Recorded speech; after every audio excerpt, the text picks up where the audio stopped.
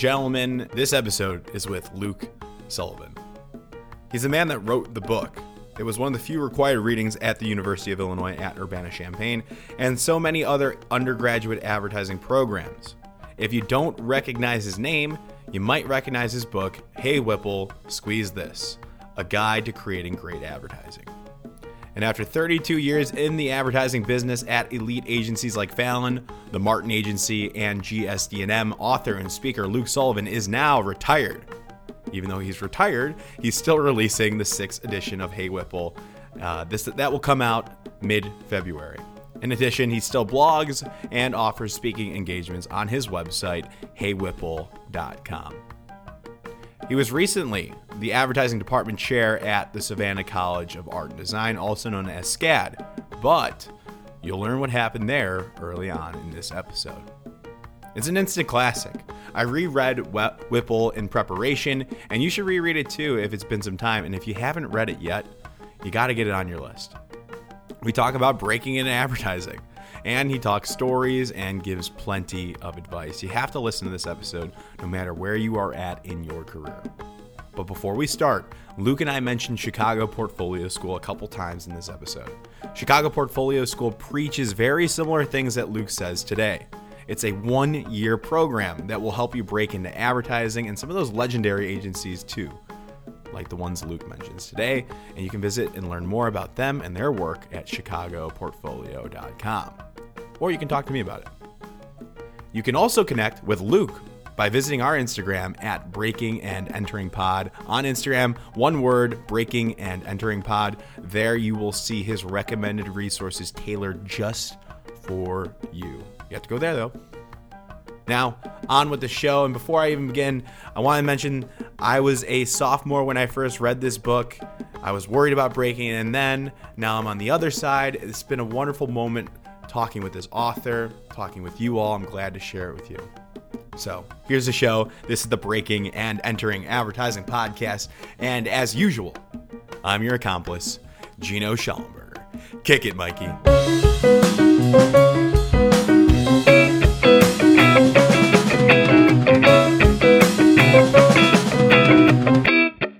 All right, ladies and gentlemen, we have Luke Sullivan on the Breaking and Entering Advertising Podcast. Luke, I am so excited to have you on. I've read your book, and I'm sure most of the listeners have read some iteration of your book in college by requirement. That's what we had to do at U of I. So I'm excited to have you on to talk about your book, what you're doing, and of course, advice you have for our listeners. It's going to be awesome. Gino, let's wait here just for a minute for the audience, the applause to die down. It's a little crazy. Yeah, it's deafening. It's crazy. People were knocking on my door at the green room. Yeah. I'm really sick of this shit. I really am. I love it. It's nice to be here. So thanks for having me, Gino. Thanks for coming on. I mean, like I said in the beginning, like I read your book my sophomore year, and we talked about before.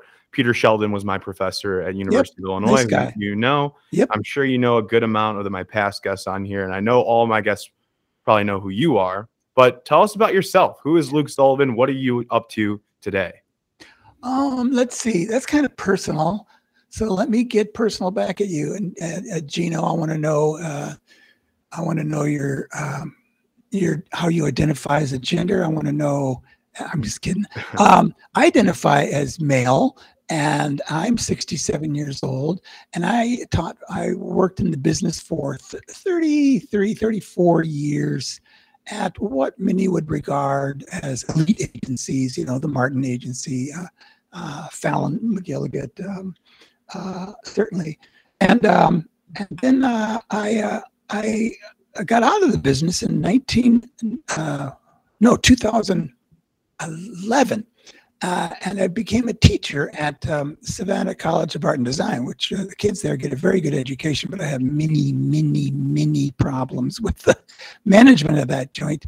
I was just forced to resign because I did not want to teach on ground during the COVID crisis. You know, the Georgia map was bright red, and I said, no, I'll continue teaching online. They said, no, that's breach of contract, and forced me to resign and fined me $5,000 to boot.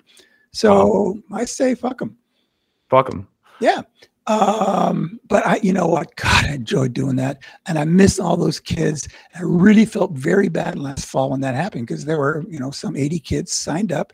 We were just talking about Chicago Portfolio School there and how it's hard to move classes around and to maintain the inventory of professors and class loads, et cetera, et cetera. And suddenly, with 2 days before class, 90 of these kids said, just what? So I felt pretty darn bad, but nothing I could do about it. Right. Yeah. Right. So now I'm retired.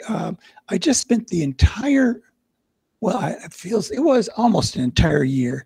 I decided to rewrite a new version of Hey Whipple January 8th last year. I keep a diary, so I know these things. And I wrote and studied and wrote and studied and researched and wrote and studied and researched all year long. They told me they need the manuscript by August 31st. So it's about 8 months of work. And it was a good amount of work. The deal is I wasn't working during the summer, so it was, a good 10-hour day writing and researching for all that time. I'm really proud of the 6th edition. You just showed me a minute ago. It was very kind of you to talk nicely about the book. Yeah, there you're showing me that 1st edition cover from the year 1998. Gino, how old were you in 1998? Probably one year old. Yeah. So both that book and you are outdated now, my friend. Yeah. You're just outdated. I'm kidding you. The 6th edition is just far and away the best one ever. I update them every edition. This is the 6th one, and I try to add new work, but I also try to cover the huge changes going on in the industry. What's different from this first one to the latest one? Oh my word, that first one. This first one's good though. It's got all the classics, the fundamentals. Good. Well, the fundamentals are good, and you know what? Interestingly, the first chapters of the 6th edition are they're not unchanged, but they are just updated. But the least changed of all the chapters in the book is the how-to concept part and some of the fundamentals, the blocking and tackling. Some of those essentials do not change. And so, yes, I could lift some paragraphs unaltered from the 1st edition here and there. But there's entire new chapters. I don't know how I put off rewriting the copywriting chapter as long as I did, but that is a fat new chapter, completely reworked. Also, the last chapter on how to get a job and how to prep your portfolio, and that one I taught a class, as they probably teach at Chicago Portfolio class. At SCAD, it was called Career Strategies in Advertising, and it was all about getting a job. And I taught that for many years. And so I took all the learning and the lectures and everything that I studied and researched and found out along the way and severely updated that last chapter in Hey Whipple. So it's got to change, yeah. Yeah, there's some good stuff. What can you talk about some of those changes that you made recently? Maybe allude to some of those without giving them all away that can help our audience as they're breaking into the industry. That's the whole point of this podcast. Well, how about this? Let me just. I'm going to crack open.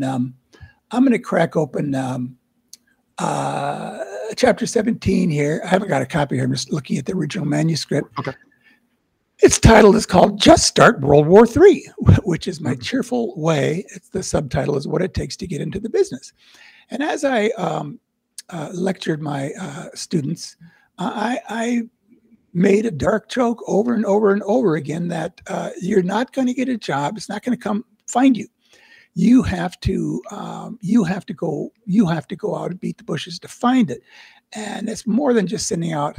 I mean, I had so many kids who in the very beginning would say, "Oh, I'm really ready to go. I sent off 5 emails to my wish list agencies."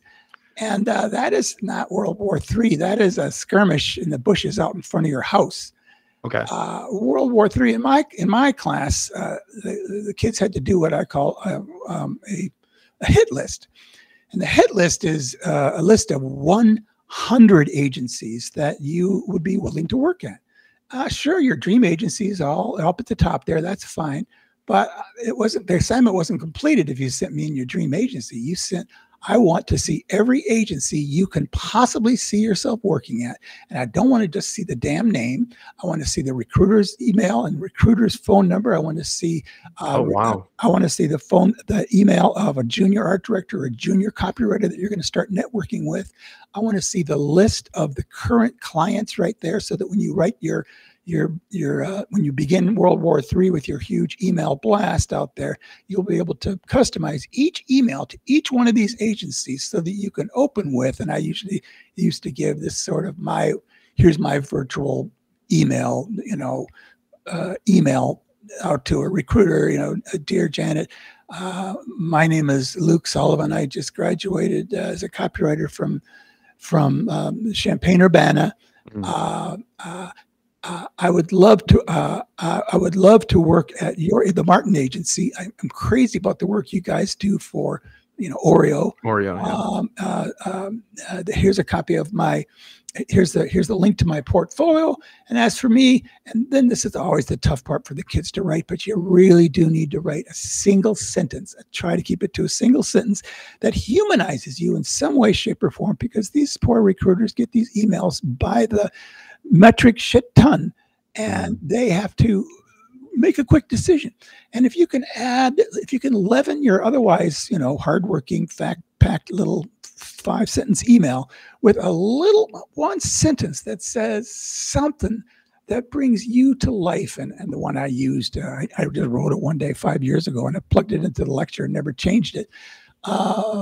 As for me, as a writer, I'm also a reader, and my favorite things are my collection of first edition Ray Bradbury science fiction novels. Okay. I love the smell of books. This isn't too creepy. Other people like it too. Something like that. Okay. So here, I'm talking about how the books smell, and I'm trying to get a job. But what it says, it's number one, it's relevant. I've humanized myself. I've credentialized myself already with where I went to school. I've told them why I've come calling to their agency. This is not a mass ass email. Mm-hmm. If you cannot say why you want to work at an agency, why should anybody give a shit listening to your email? It's like, it says, I don't care where I work, I'm going to email this to you. Mm-hmm. And then you close off with a little bit of humanity. In this case, it is relevant. As a writer, I read. I want writers who read. And I added this quirky little thing about book smell. So that's an example of one of the assignments we had in my class, and it's covered well in this chapter, Just Start World War III, in the new edition. And I love how you're starting World War III. It's a big deal. And then you even mention email blasts. Yep. You got to blast them. It's blitzkrieg. You got to go hard with these. I love it. But you have to leaven that remark also with, as part of this presentation I do in class, and certainly in the chapter, is that, yes, you do start World War III. You start on a wide front. The way I say it is you send in the Army, the Navy, the Secret Service, you send in spies and paratroopers and everything. Mm-hmm. Everything.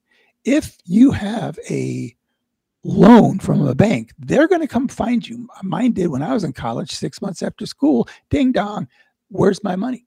And there is nothing more important. These kids know this, but they do need to be reminded that this shit is not going to just happen. And if you want to get in earlier rather than late, then you should start World War III. Part of that involves, yes, email blasts, but the deal is, and I think you know this too, Gino, is that you don't hound people. You keep a track of who you've emailed. You just keep this all on some kind of tracking system. You can buy that software anywhere, so that I know who I talked to, when I talked to them, what I said. And if they write back, I keep track of that too. So that you don't want to be one of these, you don't want to lurk. You don't want to, you don't want to be a pest. You don't want to be a pest. So you don't want to have a restraining order written out to you. You got to remember, these poor recruiters, they deal with thousands of emails a week. Thousands. So if your email was written well and it said what it needed to say and why you came calling and gave your credentials and gave you a quick link, and they do write back to you, this is pretty good. I'll get back to you. We'll let them get back to you. Right. Take a deep breath. if they liked you now, they're going to still like you 2 weeks from now. Yep. Yes, maybe they will find somebody better, but you writing within a week is not going to make them like you more. You know what we say though here What? is that your network is only as good as your book. Networking won't really matter if your book's not that great. Oh, of course, yes, no question about it. So focus on the book first. Oh, And then you yes, go and start World War III. exactly. Well, that's why this career strategy class is the last thing the But- kids take. Yeah, of course. And it all assumes that your book is perfected down to the pixel. Yep. That's when I say yes. Now it's time to start creating the hit list. I think students don't understand that though, Luke. I think we see it here, and I've talked to students outside other schools and undergrads. I've talked to them. They start creating their website before their campaigns are even finished. We have we had another class. I'm sure other schools have similar classes. This was just called Final Portfolio. And that's really the first, and it was called self-branding. That was really the first time in the 4-year program where there's any thought given to packaging your work. First, you got to have the work. Yep. But I understand it's sort of there's something, very pleasing to the ego, to the pride to see, look at that thing. It sparkles. There's some moving elements on it. Oh, it's so cool. Mhm. But it's just bullshit. It's bullshit until you have absolutely great work. Right. Right. Yeah. I want to change subject real quick. I want Sure. to talk about you a little bit. Okay. Add some credibility, more so than if people haven't read your book, Hey Whipple, Squeeze This. They're probably pretty foolish for that. They're looking to get in advertising. But let's talk about your break-in. Because it said I read here that you loved cartoons growing up. Yep. Is it correct that you went pre-med for the Yep. money? It says here. And I don't know. Did you go to a psych major? What was your college route? I said I wrote down history of cereal boxes when I was rereading your book. What was I writing here in my notes? That stuff actually is still in the 6th edition unchanged. It's just a quick history of where I came from. I luckily grew up with a very smart mom. My dad was smart too, but he was alcoholic and died when he was 45. But Sorry my to hear mom was a writer, and I'm lucky to have several writer brothers. We're just a family of writers. And it was a very, I don't want to make us look like eggheads, intellectual household, but we were a bunch of Minnesota Democrats who were all pissed off at Nixon. And we talked Noam Chomsky and the Vietnam War around the Walter Cronkite and the news at the dinner table, and fairly media savvy from the get-go. I was also a nerd. I loved Marvel Comics. I used to have a collection which would be worth now hundreds of thousands of dollars had it not been accidentally thrown away after a stay and a quick move out of an apartment complex where that storage closet was not emptied. Just complete collection of Spider-Man through probably 100 and Daredevil and Hulk and Submariner and Avengers, all of it. I loved. So here's the thing. I'm down at my mom's, she's still alive. She's 98.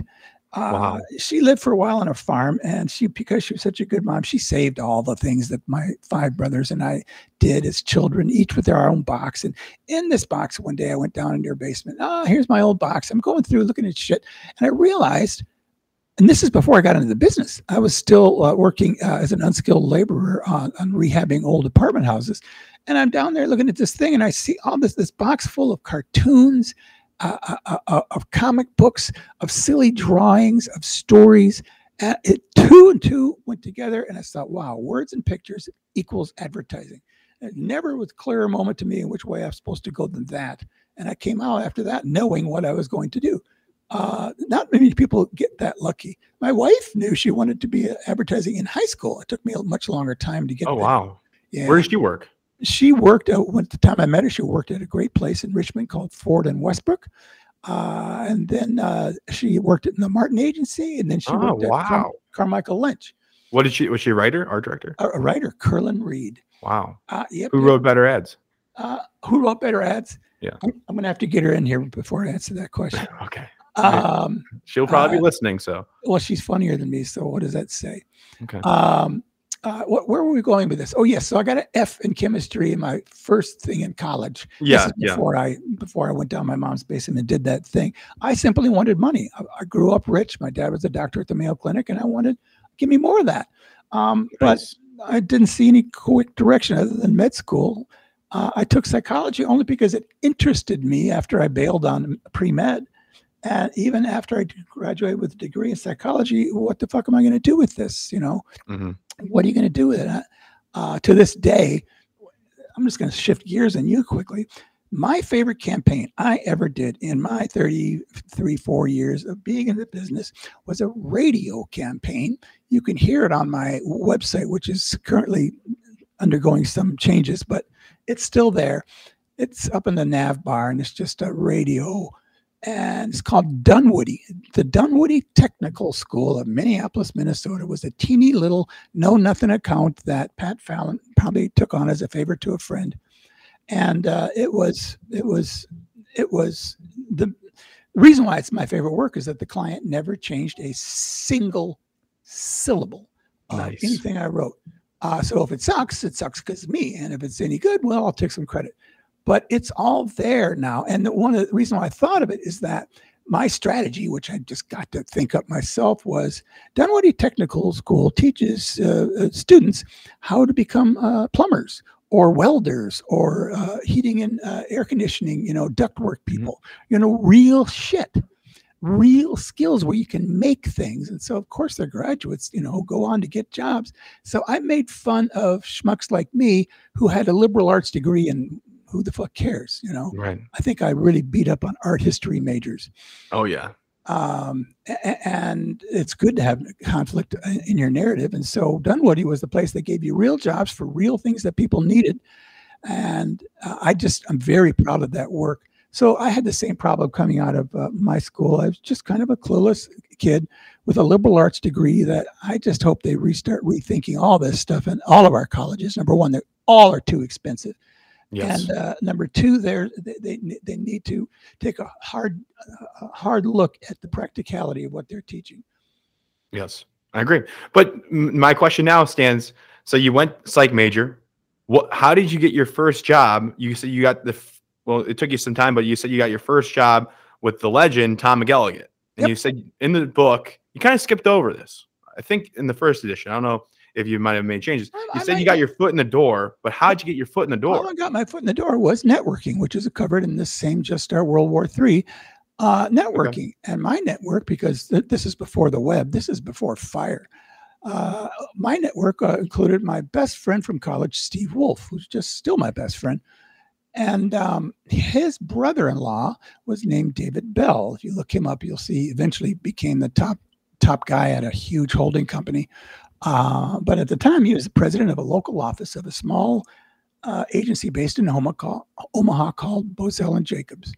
Okay. I was delighted to hear that I had a connection there because while I was working at a department store setting typography in their advertising department, that's what I did for a full year before I broke into the business. Yes. I came upon a local awards annual of what they called The Show. It's the local Addy show in Minneapolis. And it was just dominated by two particular people who just blew me away. And that's Ron Anderson and Tom McElligott. And I kept seeing these guys. They worked at this place called Lunch Hour Limited. What's that? Is that an agency? And what's this other place? Bozell. Lunch Hour was Tom and Pat Fallon's fun little freelance thing on the side. But Tom got his paycheck from Bozell. And so I went through my Steve to David Bell, sent a thing. They said, well, I'll send what you sent to me on to those guys.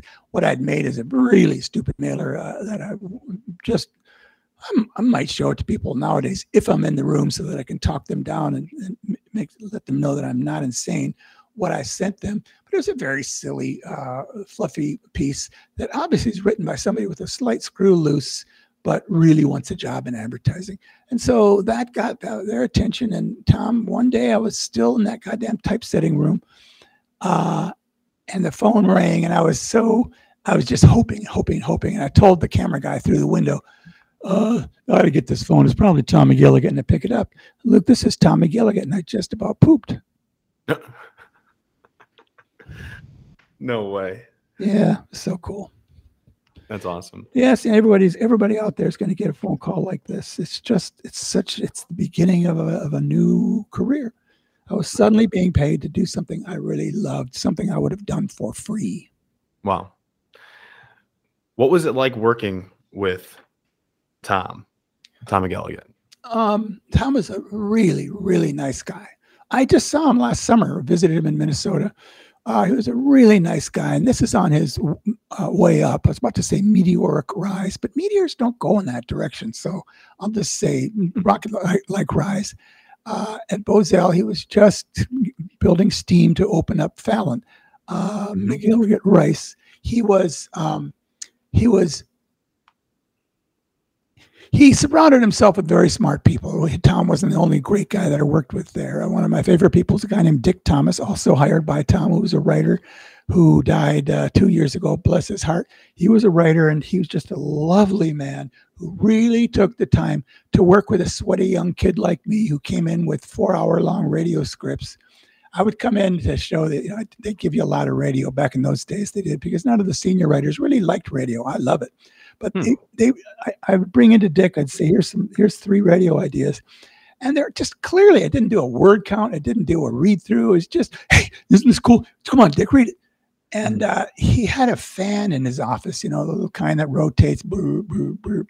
And he would more than once. He took my scripts and fed them into the fan like they was being chopped up. To say, look, bring this back when you. You've trimmed it to a recordable length and hand it back to me without really reading it. God, he was a good man. I really miss Dick Thomas. So working with Tom was very thoughtful. All the guys who used to work at Fallon have this Tom Gilligan impression of how when he looked down at work, standing in front of a desk, he put his hand on the back of his neck and furrow his brow and just think as he waited there nervously. And he never, I never saw him brutal. I never saw him do any of that bullshit stuff you hear some, hair bun creative directors do. This is bullshit. Why'd you show it to me? He'll say, I don't think you have anything here yet, or let's keep pushing. But he was this nice. God, it's great to have a Hall of Fame writer as your first creative director. Oh yeah, that sets the tone very nicely. And I want to ask you, so how did you? So you saw the work that he was doing. You kind of followed along. And you knew that it was this guy, Tom, and you wanted to work for him. So, and that goes again with your 100 list assignment, that big email blast assignment that we were just talking about. You got to identify those movers and shakers that you want to work for. So my question to you, and you talk about some of these people at agencies, you call them the bully, Paul Park. You mentioned the concept crusher. These are clients, right, that you don't want to necessarily work for. But how do you identify a great agency to work for? Good versus bad, one that, defies and one that just serves. What is the process today? Well, you tell me, what do you think Jeff Epstein there at Chicago would say? What would his answer be? Because it's going to be the same as mine. I'll tell you. So Jeff he tells me the difference between a good and bad agency is one that is a service agency that just kind of gives the client what they want, right. That punts on 4th down. Yep. And then a great agency is one that kind of punts on 7th down. And as he says. Yep. So it's how would he say you go about finding these 7th down punt agencies? Sure. I think what he would say, and I haven't had this, what he would say is that you need to get in the system. You need to talk with them, and you need to figure out who the people are that are making these ads. Yep. And you got to get a feel on the inside. There you go. Having those conversations. Exactly what I would say. I list in the book several great places to begin your search for agencies, to see their work. The One Show and CA annuals used to be the most reliable place to do it. But the annuals, I think they may have stopped doing them now because so much work is digital. Yeah. And so it's generally going to be an online search that you're doing. But still, the one show, if you go to oneclub.org right now, you're going to see a long list of last year's winners with the creative in there, as well as the names of the agencies and the writers and art directors and creative directors. Where else are you going to find this stuff except places like that?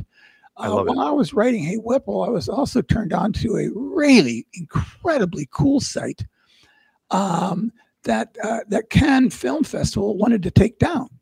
What the smart kids, I finally met these. Oh, yes. I know what you're trying to say. Yeah, I finally met these kids because I wrote them an email after I found this site and I said, you guys are fucking geniuses. Right. Didn't they create like a unblocked, they created a free system to see all the Cannes winners that there was a paywall before. Yep, there was a paywall, and it didn't do a coding thing. They simply took the list of winners and found them in other places and then reaggregated them on their own site, which you can still see. And they've expanded that. I met these kids. They're both. They were at least one of them was at InOcean, and I, as a repayment, I said after I'm done writing this text, I asked. It was her, a woman named a Vietnamese woman, I think, named Nguyen, and I asked her, "Is this going to be taken down by Cannes again?" She says, "No, they can't do that the way we've got it built." And so I said, good, I'll put it in the book so that it can stand. Good. And this site is called lovetheworkmore.com. Perfect. And they've expanded it. They've expanded it. Now they went back, I think 4, 5, 6 years, the Cannes 2017 award list. You go on that site, go to the year, and she lists it.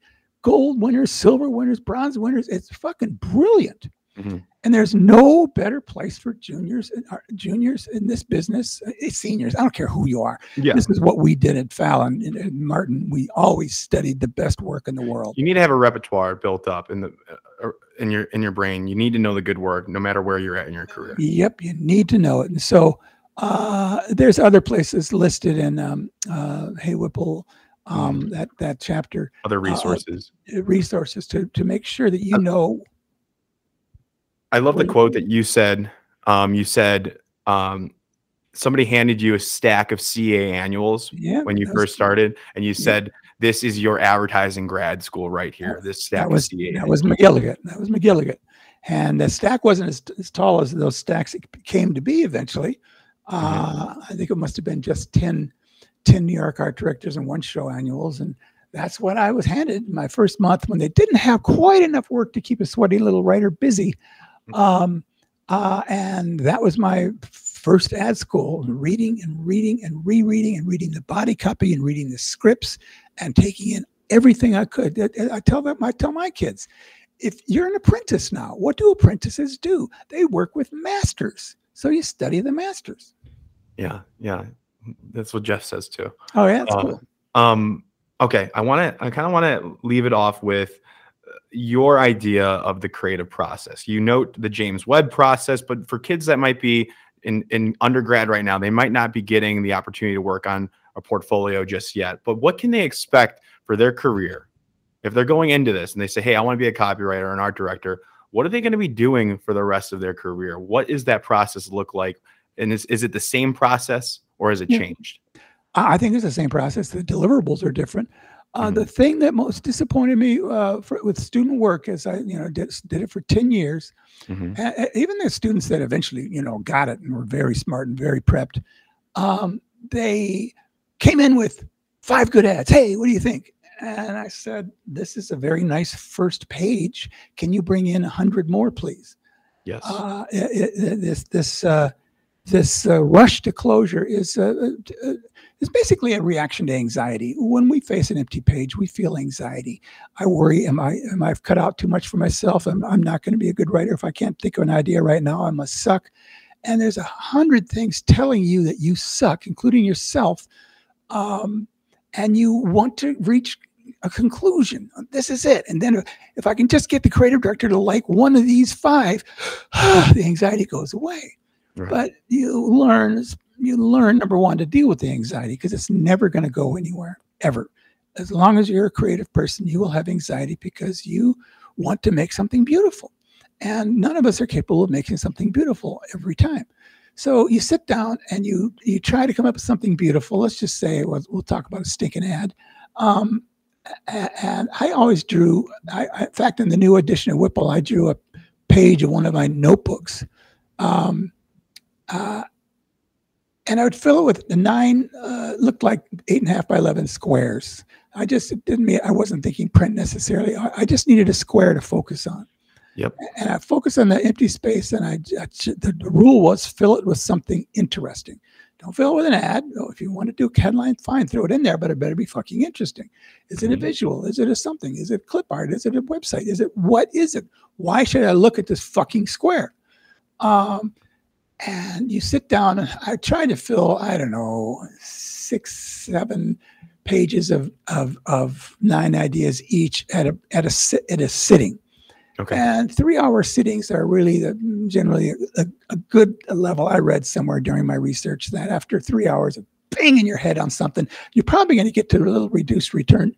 And so you should take a break. And that's generally how I worked. And I would try to cut my working day into 2 big chunks of 3-hour sits. Now, of course, that was when I was just a lowly copywriter, and I was more in charge of how my day went. But once you get into the management and creative director stuff, that disappears. But as long as I was able to, I tried to manage my own time. I also read recently a marvelous couple of books I've read on managing your own creative energy and your time and your brain, that you should arrange your day with like activities. So try to do all your bullshit at a certain time. I generally try to do that right after lunch when everybody's a little tired. My brain's a little like meatloaf. That's when I'll do the fucking emails and the expense reports and the meetings if I can. And I would save my creative brain for the morning, and then maybe after 5 cups of coffee, starting around 3. My best brain was in the morning. So that's part of the creative process. Number one is knowing when your brain is ready, and then optimizing your day around that, and then not settling for 5 fucking ideas. I still remember Alex Bogusky saying a client just killed some brilliant campaign, and was apologizing, and Bogusky said, "That's okay, we'll make more." And he could. He had an army of tireless. Well, they were all tireless kids cranking that stuff out, and he knew he could marshal those resources. Well, now you're your own army, and you have to marshal those resources and make more and more and more. You write until, as my friend who wrote the book Junior, he says, write until you go stupid.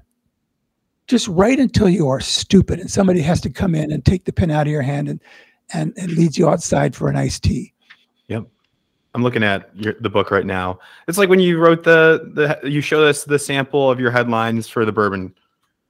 I don't know if is that in the latest edition, or has that changed? No, that has not changed much at all. But that is not all the headlines I wrote. I'd say that's 1/20th. Right, because there's so many, and I love the way how you tackle the different subject areas on how you can speak about the age of bourbon. You talked about age ideas itself, like how old the bourbon is, the history of the brand, that's time, the Kentucky ideas, how you drink it. I mean, and then you categorize your thinking, and then you can go from there. Now, some people will say we can't do that at our agency. That was at Fallon, where there was a lot of strategic wiggle room, because strategy trusted creative, and likewise. And as long as we were on tone and saying the right things somewhere along the line, everybody was happy. But sometimes you get this brief that says, this is what it must say, da-da-da-da. Well, first answer to that is answer the fucking brief. Just do what's said. You don't have any argument until you answer that brief. Once you've got that nailed down to your satisfaction, that you think this is the best I can do, and I'm happy with this creative expression on this fucking brief, that's when you take these other angles that I mentioned in that chapter. Is maybe the brief isn't coming in it from the right angle. Maybe they shouldn't be talking about the beautiful color of this bourbon as it goes over the rocks, and talk instead about what 9 years of aging in a wooden barrel does to the bite of a bourbon. It's that exploration which is just essential to the creative process, and while a strategist, especially smart strategists, do a lot of that work for you, the finished brief is just not etched in stone. It's just not. I love that. I love your relationship with with strategy in this book because it's not permanent, like you're saying. You wiggle around it. You can reframe the strategy. It's not etched in stone, is what you say and what you preach in the book. Yep. Now there is a whole new chapter in this new book called "Tell the Truth and Run," and it is about strategy. Okay. I now give a big lecture that all of our audience listening can hire me to come to your agency. Nice. A big lecture on strategy that I'm very proud of. It too took me a full year of research to gather these thoughts and put them down as compellingly as I can to say, and this is called A Creative Writes the Brief. And, everybody thinks creatives, they don't care about strategy, Of course we care about strategy, you fuck. It's just that the strategies that we get, generally the creative briefs we get, are just not very well thought through. They're just sort of something some junior account person wrote and got it approved, and now they just want you to stick to it. But strategy, the other mistake I saw my kids do in classes, they want to they have to write their own strategy. And so it's kind of boring. They come in, I'm going to do ads. So come on, I want to do an ad. And they just rush off willy-nilly and want to do an ad. And no, you can't do that. You have to figure out what it is you're going to say first. Mm-hmm. So in this chapter, Tell the Truth and Run, on saying the right thing the right way, I combine two big lectures that I have. One on authenticity. That's the word. Yep. There you go. Good. I'm glad you're following. Authenticity. If what you're saying doesn't ring true, I don't care if it's true. Yep. If it doesn't sound true to this audience, or if it doesn't sound true to the brand, it's bullshit. Yep. Right? And most briefs are bullshit because they're just trying to make you believe something that you're probably not likely to believe. I asked Remy James, one of your past students, current teacher here at Chicago Portfolio School, I go, what's the one thing that you really took away from, taking a class with Luke? He goes, authenticity. Oh my God, that's so cool. That's all he said. Yeah. Well, it's the first lecture I give in any class, graduate, freshman, or otherwise, because mostly kids come into the class thinking they know advertising, and to a giant degree they do because they've grown up steeped in this stuff. But it's all 97% of it is terrible. It's just bad. What was your theory on? I think Remy was also telling me that, and he has an episode. I could keep saying Remy, go listen to his episode after this.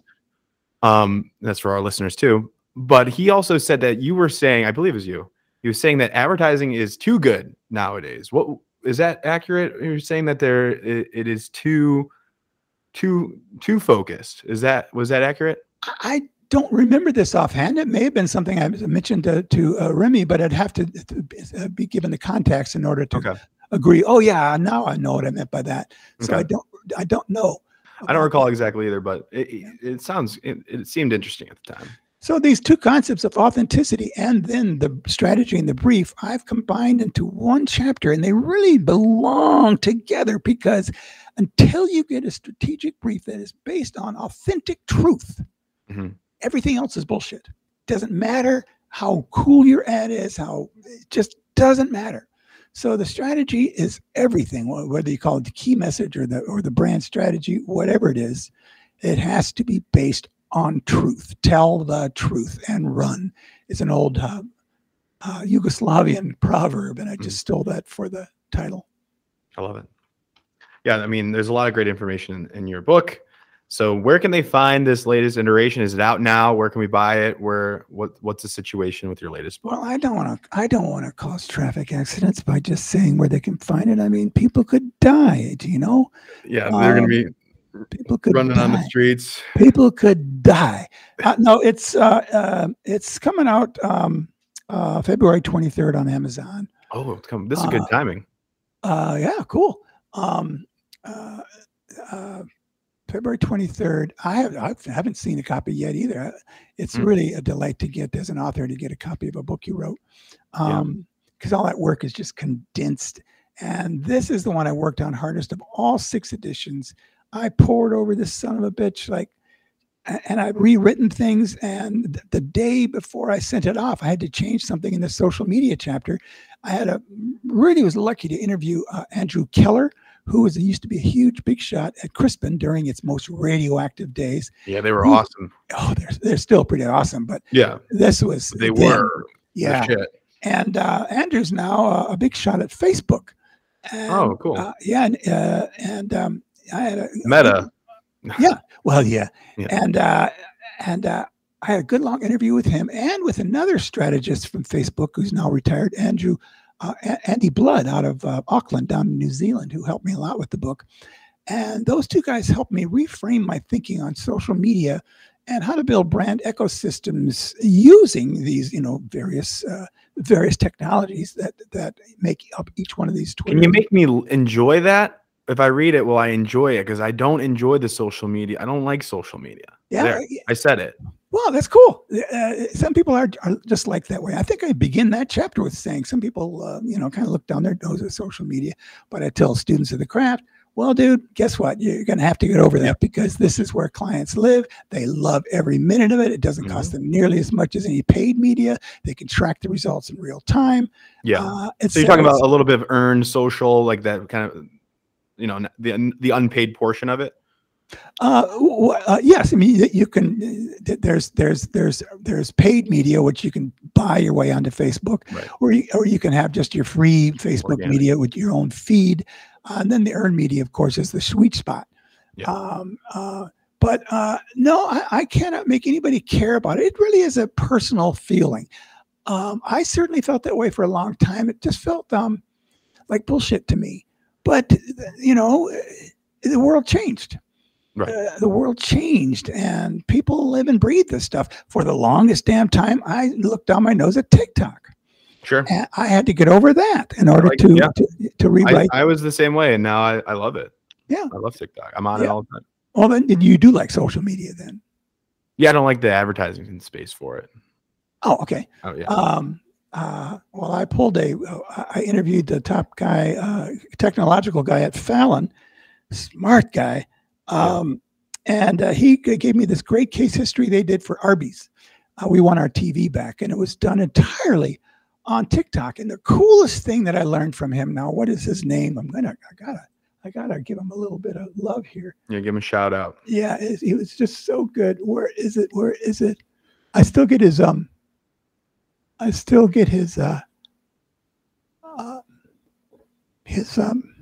it. Well, it's in the book. I just can't put my name on it. My finger on that thing. He told me this. Andrew said the same thing, Andrew Keller.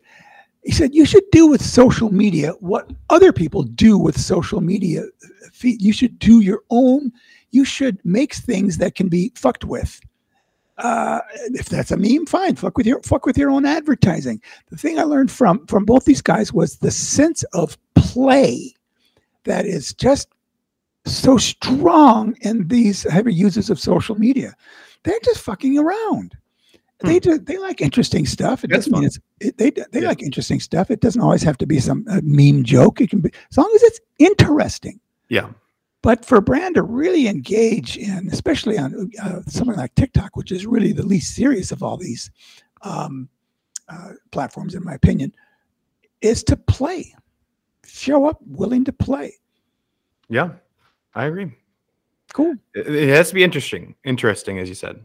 Yeah, well, the way I put it in the book, and I stole this from RGA, is it has to be entertaining, useful, or awesome. Mm-hmm. Entertaining can be just, oh, that's really cool. Share this funny video with my buddy Gino. Useful, Gino needs to have this calculator of some kind of, send it over to him. And then awesome is just, what the fuck is that? Where anybody would just be, that's is what I'm working on. Useful, entertaining, or awesome. Love it. That's the key thing. Yeah, that's a good formula. Better, it's easier said than done, but if you can achieve that, then that's the sweet spot. Yep. I love it. All right, Luke, that's all I got for you. Can people reach out to you if they have any questions, or do you prefer not to? No, it's okay. I'll become a cranky old man one day. But for now, it's heywhipple@me.com. heywhipple@me.com. Perfect. And I've answered everybody my whole career long. I still get nice emails from people who are now big shots in the business, and they say, "Oh, you helped me when I was a junior," and it's so rewarding. So I'll still try to be that person. Amazing. Well, I can't thank you enough for coming on and all the work you've done and the book you wrote that we all read at University of Illinois. I'm sure other schools too. So on behalf of all our listeners, thank you very much. You're so welcome. I'll see you later. All right. Have a good one. Did you hear anything on this episode about a job you'd like to have someday, soon, in advertising, strategy, design? The kind of job where you use your brain and your creativity? If you did, chances are a portfolio can really help you get that job. That's where Chicago Portfolio School comes in. They have programs and classes that help you show off your thinking and get you the job you want. So visit them at chicagoportfolio.com. And if you drop my name, Gino, into the chat box, they'll send you more info and a cool Sharpie. Or just some more info. You can decide that. Thanks. Thank you so much for listening to this entire episode of the Breaking and Entering Advertising podcast. If you like what you heard, it would mean a lot to us and help us grow and get better guests and better break-ins if you can go to Apple Podcasts and leave us 5 stars and a small review if you have the time.